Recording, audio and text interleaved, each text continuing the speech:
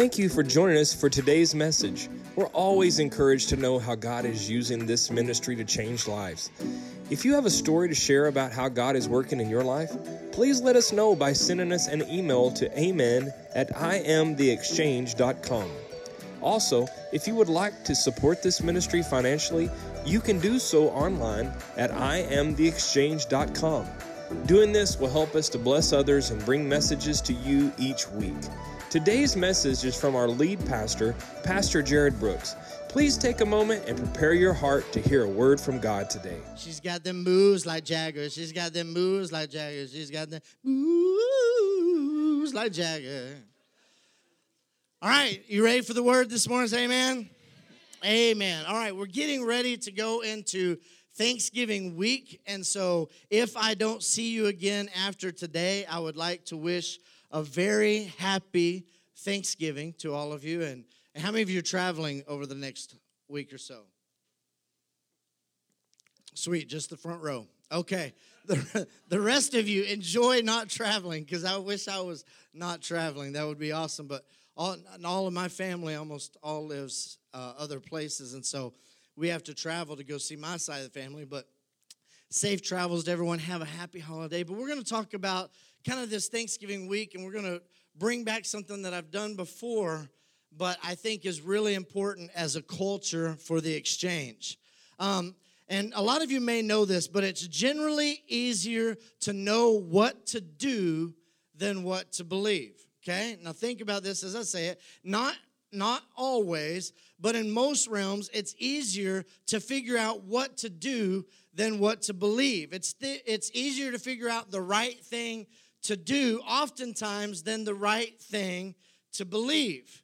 If you're like me or most of us, we probably grew up in a version of Christianity where it was all about believing correctly, okay? I don't know, and you don't have to nod your head, you don't have to raise your hand, whatever. I'm just going to tell you from my point of view, my vantage point, it was all about believing correctly. It almost didn't matter what you did because you could always ask for forgiveness for whatever it is you did, but it is super important what you believe. Amen? I mean, as a pastor, I've been a pastor since I was 19, been in ministry since I was 19, and most guests that come to church, they will walk in, and this has happened, I mean, countless times. People walk in, they're like, man, I love it here. This is awesome. So what do you guys believe? Because that's the breaking point right there. What do you actually believe? And if you've ever studied this, you know that belief, everything hinges on belief. But if you've ever looked into church history, if you've ever studied that, or if you've ever looked at ancient history, or just even a microcosm of what the church from the beginning looked like, then you'll understand this. The church actually, when it started its movement, the church went to war against itself. Think about that. I mean, the church argued over words. And the church argued over phrases. The church argued over just peripheral things, over every idea and translation and interpretation. No, I believe that it means this. No, I believe that it means that. No, it doesn't. It means this. Well, then I'll start my denomination. You start your denomination based on what I believe versus what you believe. And that's kind of how it went. But what you might not have known is that from the beginning, when the church started, tens of thousands of people died at the hands of religious Christians defending what they believe. The church went to war against itself. They were arrested, people were strangled, all kinds of terrible things happened over the issue or over the question of what's right, or more specifically, what's the right thing to believe. And belief is extremely important. But here's the kicker, and this may surprise you depending on what type of church you grew up in or whether you've been a believer for a long time or maybe you're new to the whole church thing.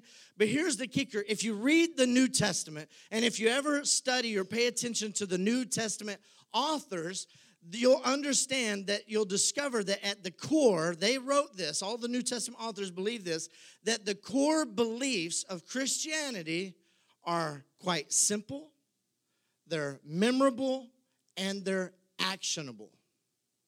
okay? There will always be mystery around the periphery and interesting things to discuss and theological questions to debate and verses that we can dissect and break apart and really dig into. That's always going to be the case, forever. I love digging in and discovering new things all the time because I believe that the Word of God is living and it's breathing and it's growing inside of me. But a lot of times what we believe is tougher than actually what we do. But listen, there's an extraordinary clarity at the core. In the region of Caesarea Philippi, and we've talked about this story a lot, Jesus is hanging out with his disciples. They're sitting around, you can imagine maybe a campfire or something. And Jesus asks this question, he says, "Who do men say that I am? Who do people say that I am?" Peter pipes up and he's like, "Hey, you're the Christ. You're the Son of the living God." Jesus goes, "That's it. I am the Christ. I am the Son of the living God." And he says, "Guys, listen up. I want you to hear this. Upon this statement, this fact that I am, I'm going to build a movement around my identity, around who that I claim to be." And then Jesus goes on and he punctuates that statement with the resurrection. I am the Christ. I am the Son of the living God. And that is the core of our belief system. In fact, most every Christian all around the world in almost every single language, if you were to bring them all together, we differ on so many of our belief systems. But the core central theme to almost all Christians is this, that Jesus is Christ. He is the Son of the living God. That's the core. That's the basic of almost every believer. We all have that in common. And then towards the end of his ministry, he says, now that I've firmly established this with you, here's what I want you to do. Everybody say do. And he said, I'm going to give you a new command, a new commandment, not a list of commandments, a new command. And so he starts to define it for them. He says, I want you to love one another. And the disciples are probably looking at each other and they go, well, that's not new. But he wasn't through. Because see, in the law and the prophets, they heard this over and over and over. Love God with all your heart, with all your mind, with all your soul, and love your neighbor as yourself. Okay? But God's saying something new here. He's defining what he's saying. I want you to love one another. Not the way you love yourself, but the way I love you. Completely new. This was a unique concept, completely new to the Christian point of view. This was core, it was central. And he said this, and this is John 13:35, by this kind of unique love, everyone will know that you are my disciple or my follower or my learner if you love one another. This right here, this is the core, this is the basis, the central point of how we're to be defined as Christians. This is how we're supposed to be recognized as Jesus followers, of our love one for another. The rest is just kind of detail. But imagine this. Imagine a world where people skeptical of what we believe are actually envious of how well we treat each other and are amazed at how well we treat them. People that are skeptical, I'm not sure about this whole church, religious thing, God thing. What if they were just blown away because they just can't get over how well we treat them, how we respond to the people who are not sure that if we're crazy or not, and how well we treated them. Gandhi said this. Gandhi said, Jesus is ideal and wonderful, but you Christians are not like him. Now, I was reading these statements and why Gandhi made some of these statements, and here's the story, the backstory why Gandhi said this. So Gandhi was one of the foremost spiritual leaders of all time. Okay, whether you agreed or disagree, he was at the forefront of all things a humanitarian and supporting humankind, loving people. And so what Gandhi did is oftentimes he read passages from all other religions if they lined up with his belief system. And so he read and studied the Gospels, Matthew and Mark and Luke and John, and he fell in love with Jesus. He thought this Jesus is amazing. So here's his story in his autobiography. He says this: so he went to a Christian church that preached the Gospels in Calcutta, India. And this church happened to be a church that was for whites or upper class Indian people, neither of which Gandhi was one of. And at the back door, the ushers or whoever stopped him and told him he was not welcome at the church. This is after he's read the Gospels and fell in love with Jesus. He goes on and he makes this statement. He went on and he says, I would absolutely be a Christian if it weren't for Christians. See, long before there were chapters and verses, long before there was the Bible, okay, there was a version of faith. There was a version of Christianity that captured the attention of the world because of how it behaved, not what it believed.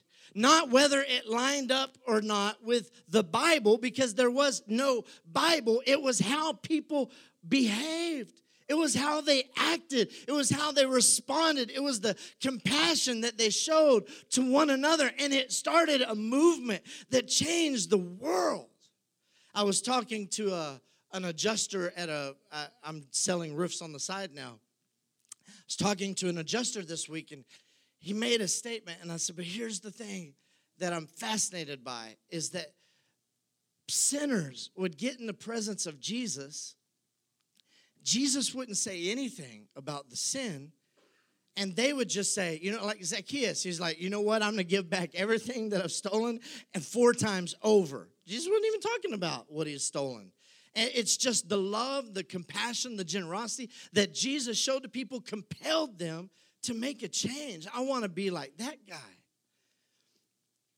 There was a version of faith that did things, a version of faith that made people want to be true before they were able to even believe that it could actually be true. And so we look at John, Matthew, Mark, Luke, and John. John, who was there with Jesus from the very beginning of time when Jesus stepped onto the pages. And John was there when Jesus goes to be baptized by the other John, John the Baptist. And John is there, and John is friends with Jesus. He has a front row seat to everything that Jesus did. And now John is an old man. And John, he's watched his friends die. We believe at this time when he wrote this, perhaps the city of Jerusalem had already been sacked and destroyed. The temple had already been destroyed and burnt. Peter was dead. The apostle Paul was dead. We don't know exactly what happened to the other apostles by this time when he writes this, but he might have been the last man standing. And John was the first person to put into print that we know of that God is love. A uniquely Christian idea. That same John, he writes to first century Christians. And here's what he says. And this may bother some of you just a little bit, depending on what kind of church you grew up in or how you were raised or your version of Christianity. But if you're not a Christian or you used to be, or maybe you're just toying with this idea, I hope that this statement opens you up to this message of Christ because it's such a powerful message. But here's what John said. Now remember, when John says this, he knew Jesus, okay? He wasn't writing third person or just, from another point of view. He actually knew Jesus. And for just a minute, I want you to suspend your imagination. We did this when we went through Bible 101. I want you to not imagine that I'm reading from the Bible. I want you to imagine just for a moment that I'm reading from a document of an eyewitness who saw Jesus crucified and saw Jesus raised from the dead. And he's writing this document to men and women who were not eyewitnesses, but who had become followers of Jesus based on the rumors and the stories and everything that they heard. So he's writing this to them, and this is what John wrote. He says, "For this is the message you," now he's talking to first century believers now who weren't actually there when Jesus died. He said, "This is the message you heard from the beginning." In other words, from the very moment that you entertained the fact that Jesus might be the Son of God, from the very beginning of your faith journey, here's what you were told. We should love one another. So John's writing this, and he's saying, look, people, this is basics 101. This is bottom line. This is the beginning. This is the foundation. You've heard this from the very beginning. You started hearing the message of Christ, about Christ crucified and then raising from the dead. From the very beginning of that time, when this movement started, you've heard this message that we should, as believers, as followers of Christ, love one another. And then he goes on and he illustrates it with a story from the Old Testament about Cain and Abel. And then we get to verse number 14. And he says this. We know, in other words, we have certainty, we are confident that we have passed from death, everybody say death, to life. Everybody say life. Because why? Because the Bible tells me so? No, there was no Bible. That's not why he knew that. It wasn't because the Bible tells me so. John was actually writing the Bible. He just didn't know he was writing the Bible at the time. Why? We know this because we know what we're to believe. No, it has nothing to do with that. He says we have confidence in this. Not, according to John, who actually knew Jesus, he says, we know that we passed from death. And he's not talking about, hell or whatever. He's talking about a spiritual death. You're not producing life. You're not living life to the fullest. He says we've passed from death to life because we love each other. We love each other. If you want to pass from death to life, if you want to live life to the very fullest, if you want to have the joy that comes with life, you'll only find that when you learn to love one another. He goes on, he says, anyone, now this is really awesome. He says, anyone who does not love remains in death. Okay? You're not producing life. You're just a miserable person. Don't raise your hand, but anybody know a miserable person? You can nod. Don't do this. Okay? But we know people who are miserable. And he says, anyone who hates a brother or a sister is a murderer. And you know that no murderers has eternal life residing in them. Again, they use that word eternal life. It doesn't mean afterlife. It's not talking about heaven. It's talking about the age-ending aeonios zoe. It's talking about life right now, during my lifetime. Okay? You don't have life living in them. And then he says, and this is how we know what love is. Because it's not just this general love, like, oh, I love you too. Oh, I love pizza, and I love, whatever. I love this TV show. It's not just this general kind of love, but it's a very unique brand of love. And he says, this is how we know what love is. And then he says something that a lot of times we miss, maybe because of how we were brought up or how we interpret the Bible, how we read the Bible. But he says, this is how we know what love is. Something happened. Something happened. And John says, I saw it happen. The reason I can write and say that God is love is because something happened. And I was an eyewitness to what happened. I'm not just talking about something that I heard through the grapevine, but I'm talking about a piece of history that I saw with my very own eyes, and I'm writing it down so that you can understand what I saw. He says, I saw something happen. Jesus Christ laid down his life for us. He says, you want to know how I know what love is? What love is? I'll tell you. Jesus Christ laid down his life for us. And here's what stands at the epicenter of Christian faith. Here's what stands at the epicenter of all we say that we believe, all that we have embraced, and all that comes with following Jesus. He says, this is how we know what love is, that Jesus Christ laid down his life for us. And in light of that, here's not what we ought to believe. See, he didn't say that. He said, in light of knowing that Jesus Christ laid his life down for us, we ought to lay down our lives for our brothers and our sisters. It's actionable. The core belief of Christian faith is actionable. It's not so much about believe. And people in history are fighting about, no, we believe this, no, we believe that. And John's going, listen, I'm just telling you, it's not even really about what's up in here. It's about what you're doing. It's the life that you're living. And he says, he's talking to the first century reader. Maybe you're thinking what they're thinking. Okay, so who are my brothers and sisters? And if you read the rest of John, John makes it kind of clear that who he's talking about is other believers. But then Jesus steps in, and Jesus goes, hold it up, John. Hang on. You're right. You're absolutely right. It is other believers. But let me tell you a story. I'm going to tell you a parable about a good Samaritan, about just a Samaritan at the time. We kind of coined that good Samaritan part. Let me tell you the story about the Samaritan. And he goes in and he tells them this unbelievable story. And the reason he's telling them this story, and Jesus kind of teases it out a little bit, because there's this lawyer, and the lawyer's going to go, oh, no. Okay, listen. So I'm supposed to love my neighbor, and my neighbor is other Jewish people, right? Jesus said, no, that's not who your neighbor is.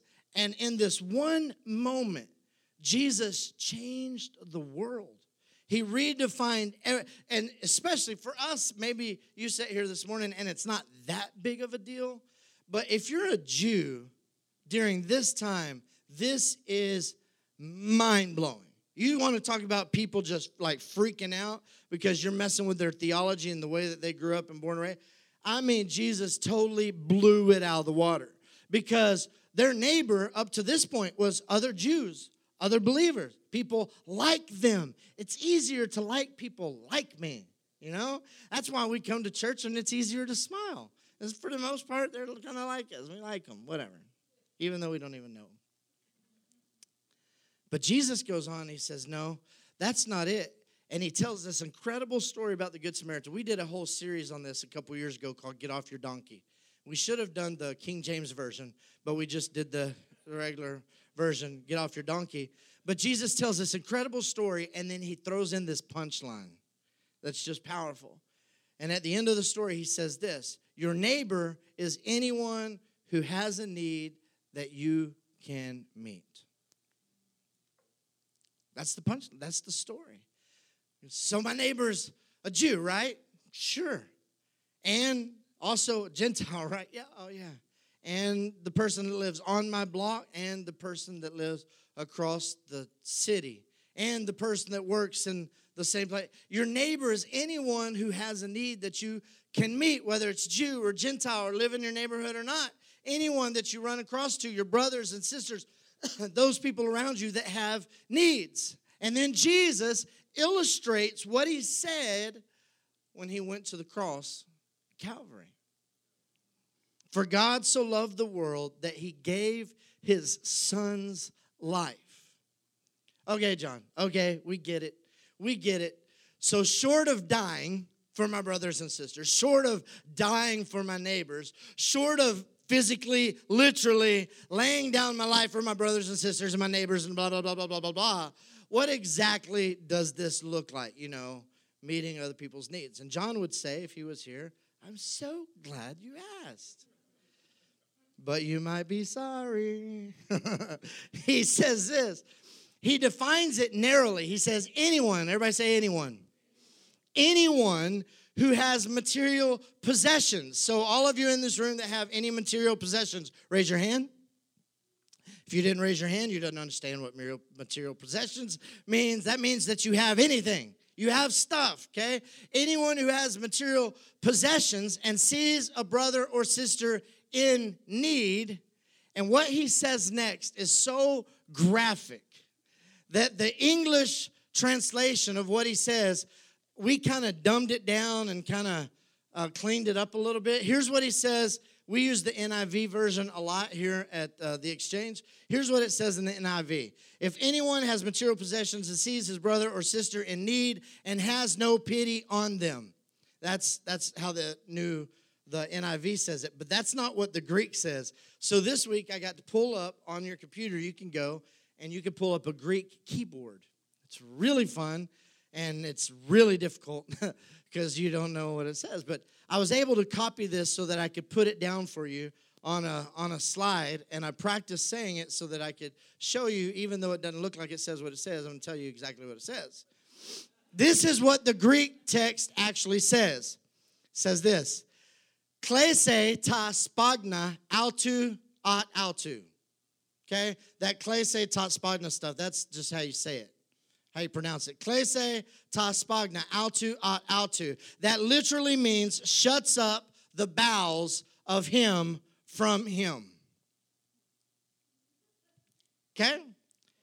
So that word kleno, that verb kleno, you know what it means? It means to prevent. Now this is graphic, and I apologize, but this is what John said. This word means to prevent passage at an opening. To prevent passage at an opening. I'm just going to say one more time. I just want you to get this picture in your head. To prevent passage, don't make me paint a picture, okay? To prevent passage at an opening. The word means to prevent passage at an opening. This is what that word means. Now, the King James translation, back in 1611, they actually didn't try to clean it up as much. They just went for it. And here's the King James version of that verse. It says this, but whoso hath this world's good, and seeth his brother have need, and shutteth up his bowels of compassion from him. That's how it kind of says it in Greek. In other words, let me translate what John is saying. If you see a brother or a sister in need, you pass by someone and they have a need, and suddenly you get financially constipated, you're full of something, but it's not the love of God. This is what John's saying. This is in your Bible, people. It is in the Bible. Go read this out. If anyone has material possessions and he sees his brother or sister in need but has no pity on him, and he goes on and he asks a question.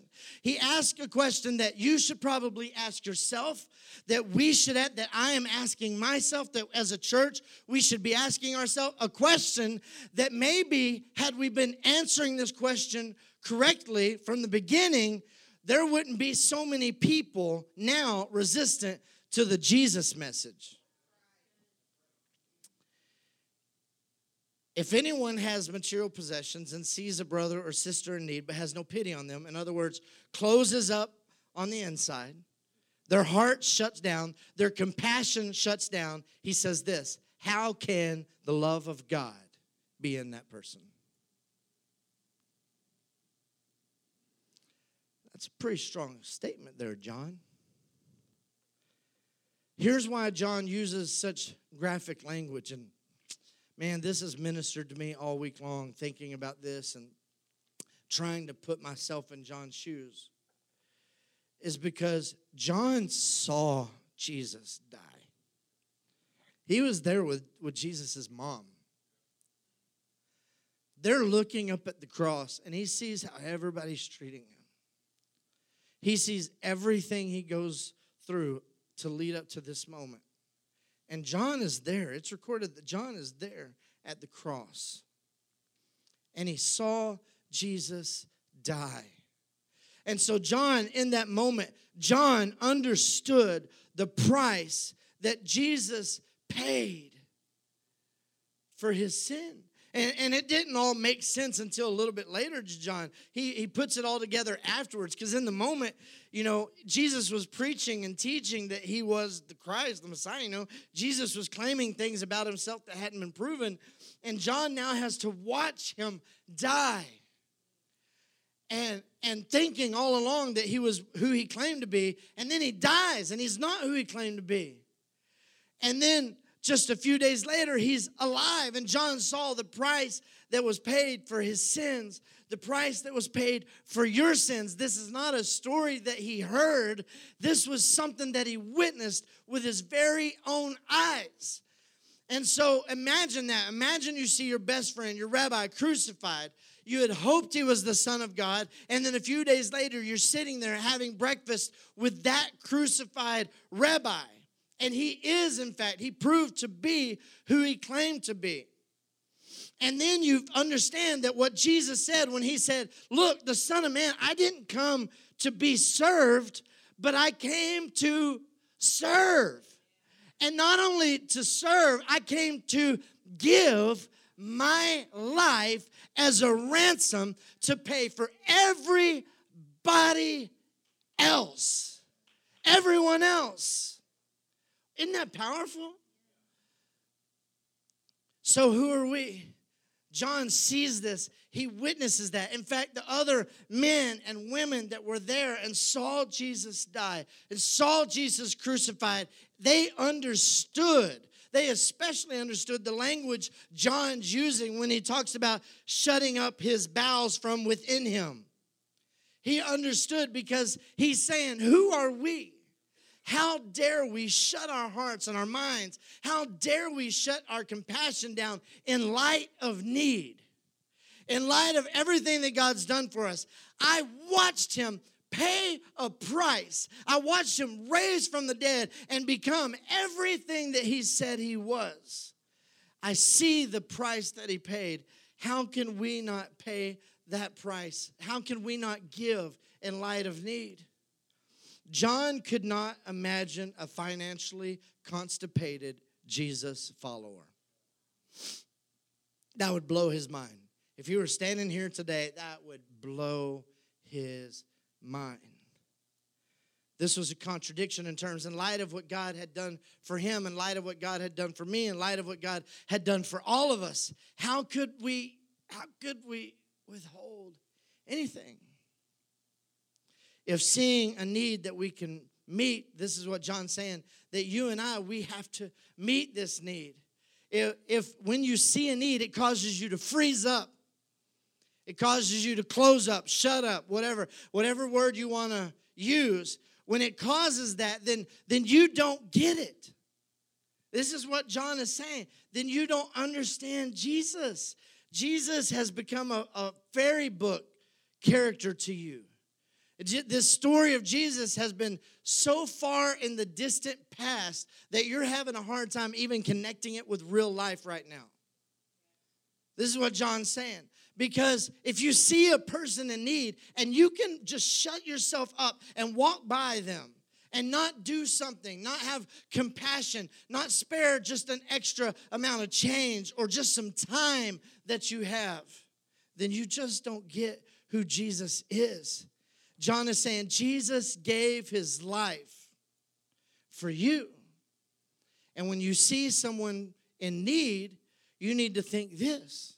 Jesus gave his life for him, for her. He literally laid down his life and paid a price for this person that I'm looking at right now. He paid a price for this person that I have an opportunity to bless. Whether it's just a few dollars or a few minutes or some of my extra, whatever it is, John understood that we would be happy to do for others what others can't in that moment do for themselves. This is what John thought would probably happen, that people would grasp this because he saw it. Now, have you ever seen something you went to a monster truck show and you saw something spectacular that just blew you away, and then you're just you're buzzing and you're so fired up about it, and then you go to try to tell somebody and they're like, oh, that's awesome. And you're like, dude, but do you even hear what I'm saying? I'm telling you it, blah, blah, but you did, and they're like, yeah, man, I bet that was awesome. Oh, you don't even get it, do you? And that's probably where John's at when he's writing this. It's because John saw something, and it just would not make sense to him why we aren't all 100% on board. John would agree, we may not always know what to believe outside of our core belief system. But in light of what Christ did for us, we should always know what to do. In light of what Christ did for us, we should always know what love requires of us. And just to be clear, this is not about the golden rule, okay? The golden rule is, I'm going to do for you what I want you to do for me. This is not that way. It's not the way it works. This is, I'm going to do for you in light of what's already been done for me. I'm going to do something for you because somebody already did something for me that I could never pay back. So, back to John's letter real quickly. I'm going to get ready to close in just a minute. He says this, dear children, let us not love with words or speech. In other words, let us not just come to church and sing about it and preach about it. Don't just do that, but with action. With action. This is amazing. With action and in truth. And then he says, and this is not just an add-on, this is an extra credit. This isn't just another bonus application to Christianity. He says, this is how we know. This is the part that could be very disruptive to your theology. And I apologize, but I want you to go study this out. This is how we know that we belong to the truth. Okay? So he's telling you, there's a way that you know how we belong to the truth. How you know that you're a child of God. How you know that your heart has been set and you can rest assured in his presence. How you can have that blessed assurance, Jesus is mine, right? That song just popped right in my head. Again, listen, this could be new to you, but John says that assurance of your salvation, that assurance of where you stand with your Heavenly Father, that assurance is not based on a prayer that you prayed when you grew up in church like me. Or a prayer that you prayed again and again and again. And if you were like me, you prayed that prayer very often. Okay? Very often. You prayed it over and over and over because you had to get right. You had to get right. You had to get right. You had to make sure. You had to make sure. And John says this. It's not about this prayer that you prayed. I don't even know where you came up with that. It's not the assurance of where you stand with God in a prayer, but it's the life that you live. It's the life that you live. He goes on, he talks about it's the love that you do. The love that you do. Because as a Christian, as a modern Christian, even with all the tools and with all the translations and all the commentaries and all the seminary-trained people that bring these incredible tools to us, these incredible translations, as a Christian, we still, with all of this at our fingertips, we still might not know exactly what to believe. But we almost always know what love requires us to do. Right? Think about that. I mean, just in your own personal life, it doesn't have to be related to church per se, but think about things that you believed when you were a kid that have changed over the years. Your just belief systems, things that you thought. There are things I believed about taxes that changed over the years as I grew older. Some things you believe actually get worse. But I'm telling you, love requires us to do some things. It requires us to give. Love requires us to serve, and it requires us to love. One of the things that I believe, and as the pastor of the Exchange, that I want you to believe with me, and I'm going to challenge you with this belief system, is that everybody matters to God, whether God matters to them or not. If we could ever really figure that out, that could just change some things. If you looked at every person, that person that just ticked you up, they just cut right in front of you. They're not paying any attention. If we could just get in our head that person really matters to God. See, growing up, our excuse is, well, yeah, but they're not even Christian. They're not even a believer. Whether or not God matters to them. For God so loved the whole entire world that he gave. He gave his only son, knowing that very few people would actually know about it, knowing that very few people would actually even respond to the fact that he did that, knowing that not everybody even cares that he did that, knowing that a couple thousand years later, it would just be a story from just an old book telling us some ancient story a long time ago. Everyone matters to God, whether God matters to them or not. This is something that the Apostle Paul actually wrote to his protege, Timothy, when he was a young man. Paul hoped that Timothy was going to come up and take his place. And Paul says this to Timothy. He says, command those who are rich in this present world. Now listen, that's really most of us. Now, you may not think you're rich because you can always find somebody around you richer. But believe it or not, most of us are considered rich in this present world. I mean, most of you have houses for your cars, okay? Think about that. All right? That'll hit some of you in about 20 minutes. You just, I get it. He says this, command those who are rich in this present world to do good, be rich in good deeds, and to be generous and willing to share. I want you to act the way you are. I want you to live out. I want you to manifest what God has blessed you with your extra, with your running over the things that God has done for you. In fact, you live where you live and you have what you have. And yes, there's always people that have more, but don't get blinded by that. There's always people also that has less. And he tells people who are rich in this present world to do good, be rich in good deeds, and be generous, and be willing to share. Here's the thing. I don't know everyone in this room really, really well on a personal level, individual level, but I can almost say this with certainty. None of you want to be labeled as selfish, right? None of us really want to be characterized as a selfish person. We all in our hearts would like to do good with the things that's been given to us. And so a lot of us, the issue is we just don't know how, right? Well, this morning I'm going to help you, okay? We have homework this week, and we did this a few years ago, but I'm going to help kickstart this week off. This is Thanksgiving week, and I want to help you take the first step in meeting the needs of people around you.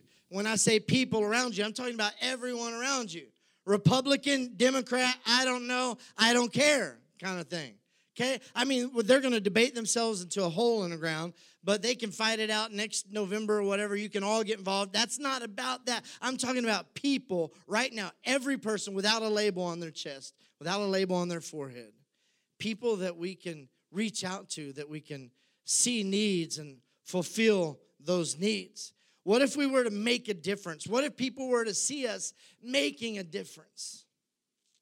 What if we started acting like Jesus, and in light of what Jesus did, we did something extraordinary? Jay, if you'll come and help me out. I want you to think about this week. What we're going to do is we bought everyone in this room a gift card. This is a reverse offering. Okay? So a lot of times you come to church and they ask you for an offering, and we still will do that. But that's how we pay the light bill. That's how we do things. But what I was thinking about this week is, what if we started eliminating the excuses? Because some of the excuses that we use all the time is, man, if I could, I would. Right? Man, we say that all the time. Oh, man, if I could, I would. Well, you know what? I always can't. There's a lot of things going on in my personal finances right now. But every chance I get to bless someone, I try to bless someone. If I can do anything in light of what Jesus Christ did for me, man, the least I can do is just bless somebody. I bless people that I don't have any, that are better than me. They have more than me. And it's just because I really want to be a blessing. I always feel blessed to be a blessing. And if I stop being a blessing, I feel that I might stop being blessed so much. So what if we were just a blessing to people? And so I wanted to eliminate the excuse this morning of, well, I just really can't because I don't have it right now. So what we did is we bought gift cards for everyone in the church. Now I'm going to say this. If you want, you can get on Text to Give. TJ, if you'll put up the Text to Give. You can get on Text to Give and you can text back your $25 or whatever, because I'm going to give everybody a $25 gift card. And I challenge you, if you can, if you have that, give it back. That's okay.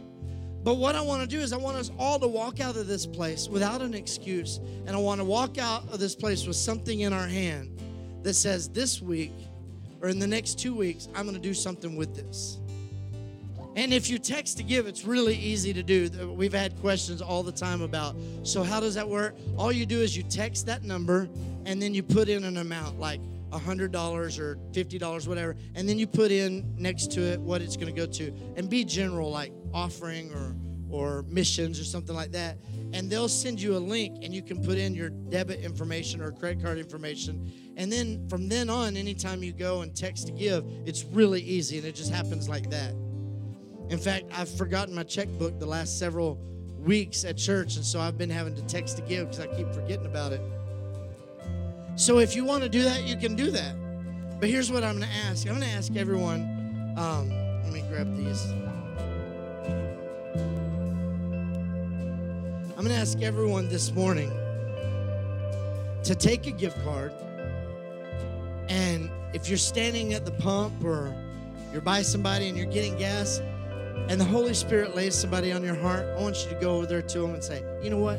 Let me put this on your gas. Let me give this to you.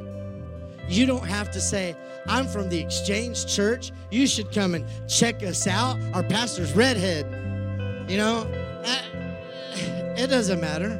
You don't have to say that. But what if you were in the line at grocery store and you saw a lady and she's frustrated because she's chugging her kids around and she's just having one of those days, and you say, you know what? Can I put this on your groceries? Will you use this on your groceries this afternoon?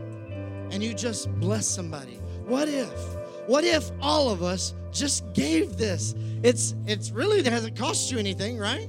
Because, I mean, I'm giving it to you. You don't have to give it back. I'm not even going to know if you give it back or not. So don't feel like next Sunday you're going to come in and be like, oh, you didn't pay us back, and you didn't pay us back, and you didn't. Because I don't expect anybody to pay us back, but I know that there's some people who go, oh, no, I have it. And if you want to give it back, it'll go towards our building program. But we're sowing this into our community. We want to make a difference. How can I look more like Jesus? What can I do to make people go, wow, where did that come from? And you don't have to say, I'm just trying to look like Jesus. People will pick up on it. People will pick up on it, that you're different, that there's something different. And if it opens up a conversation, fine. But this isn't for you to witness and try to win somebody over to the good guy's side or whatever. This is for you to say, you know what? I just want to meet a need because you're my neighbor. And I can do this. I think it's that kind of concept right there that would change the world. I mean, it was changing the world at once. And unfortunately, I hate to say this, but the church kind of got in the way. We started fighting with each other. We started fighting over all kinds of ridiculous things. And the church got in the way, and smart people decided, well, I don't want to be a part of that. That's ugly. What if we could just love like crazy? So, Bob Goff, the author, wrote this. Adriana had it.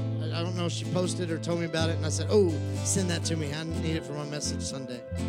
He said this: when I say I don't have time, what I really lack is compassion. People own watches. Love owns time. Man, what if we got a hold of this? Do you think maybe it could change somebody's life? I've had bad days before, and you're just grouchy and everything's going wrong, and somebody will send a text or something and just tell me they love me or they appreciate me. Everything in your day, your world, just changes. It just changes. What if we became that to people? to people around us, to people in need. So I'm going to ask everybody to stand this morning. Chris and Patrick, if you guys would come help me out. There's two buckets right here.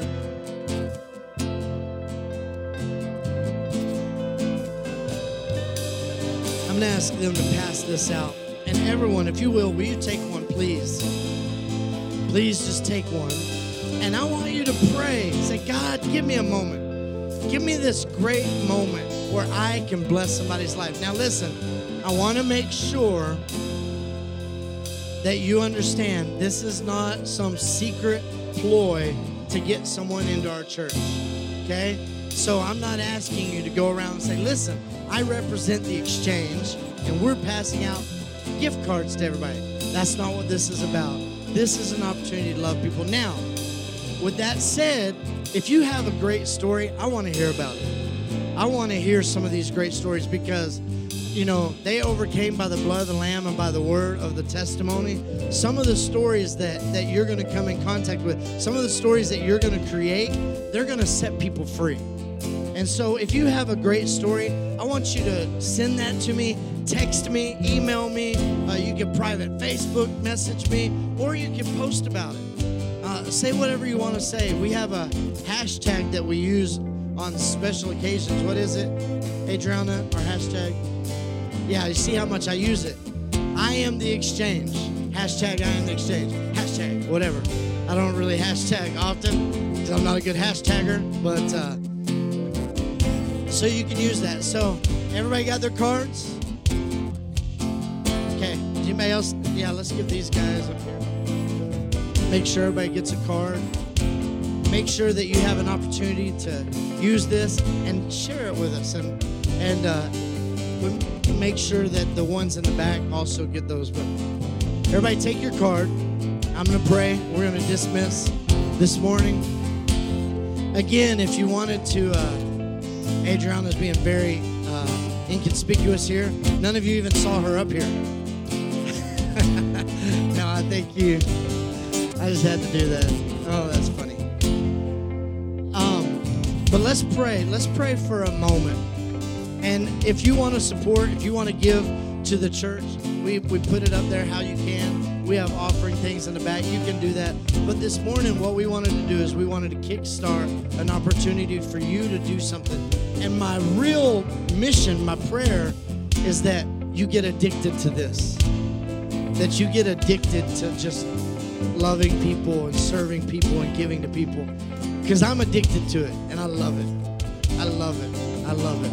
So let's pray. Father, we thank you so much for today. God, I thank you for this precious group of men and women that are here, God, these awesome families. I pray that this week they just have an amazing week. As Thanksgiving week rolls around, I pray that some of them are able to rest. I pray that they're able to spend time with family. God, and for those that maybe this is their first Thanksgiving after having lost someone close to them, God, I pray that your supernatural arms will just wrap around them this week, and that you'll just give them that peace that surpasses all understanding. Father, I pray that you'll go with us this week, that you'll bless us. I pray that in everything that we do, we find favor. Lord, but I especially pray over these gift cards. God, I pray over a moment that each one of us will just have this really, really powerful God moment. This Kairos moment. Father, that we're able to stand face to face with someone, and maybe for the first time in their life, they're able to look into our eyes and see Jesus. John saw something that blew him away, and in light of what he saw, he coined that you are love, Jesus. God, and I pray that when we walk out of that place, that every person that comes in contact with us would feel the same way. We just give you all the praise, Father. We give you all the glory. We say thank you in Jesus' name. Everybody shout it, amen. Amen. Have a fabulous week. We bless you guys.